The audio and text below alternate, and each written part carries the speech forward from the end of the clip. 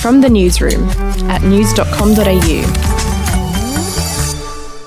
G'day, I'm Andrew Bucklow. And I'm Lexi Cartwright. And this is the latest from the newsroom. It's Thursday, the 4th of March. It's been revealed Defence Minister Linda Reynolds called an alleged rape victim a lying cow in front of colleagues. Yeah, Senator Reynolds made the comment about former Liberal staffer Brittany Higgins on February 15 after Miss Higgins went public with claims she was raped in Parliament House in 2019.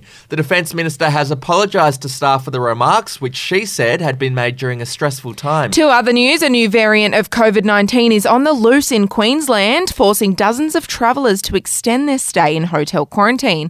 At least 74 passengers and crew who arrived in Brisbane on a Qatar Airways flight on February 17 will now remain in quarantine until March 8 after 2 cases of the Russian strain were detected. To royal news now, Prince Harry and Meghan Markle have lashed out at Buckingham Palace, accusing the royals of organising a smear campaign days before their big interview with Oprah airs.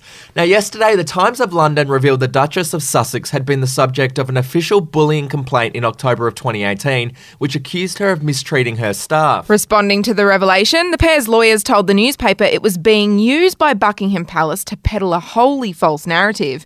Meanwhile, the palace has said it will investigate the bullying claims about Meghan. Harry and Meghan's tell-all interview will air on Channel 10 on Monday night, and I am so excited about it. Still overseas, and a COVID-19 testing centre in the Netherlands has been hit by a suspected pipe bomb. Yeah, windows were shattered, but no one was injured in what officials have branded a cowardly act of destruction. Now, there have been a number of riots in the Netherlands ever since the government introduced a lockdown and curfew back in January in an attempt to curb the spread of coronavirus. We'll be back in a moment.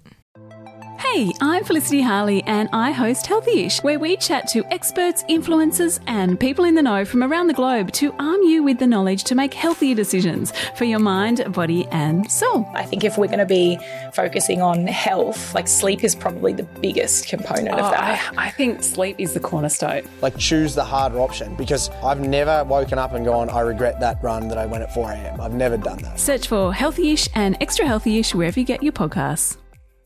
To sport news now, and there are concerns for Eddie McGuire amid reports he's in a bad way after quitting as Collingwood president. McGuire tearfully quit last month amid a racism row and has barely been seen outside his Toorak mansion since.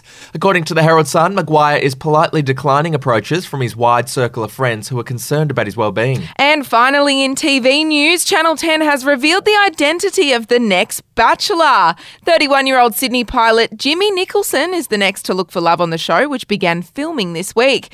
Describing himself as a self-confessed romantic, Nicholson, who is of New Zealand and Fijian heritage, says he's ready to find the love of his life and settle down. You've seen the photo. Do you rate him? Is he a looker? Yeah, he's a looker, all right. All right, calm down. Hey, if you want to win some money, you can have your say in our cost of living survey and be in the chance to win a share of $2,000. You can enter now at news.com.au/win. That's it for this episode of From the Newsroom. We'll be back in the Arvo.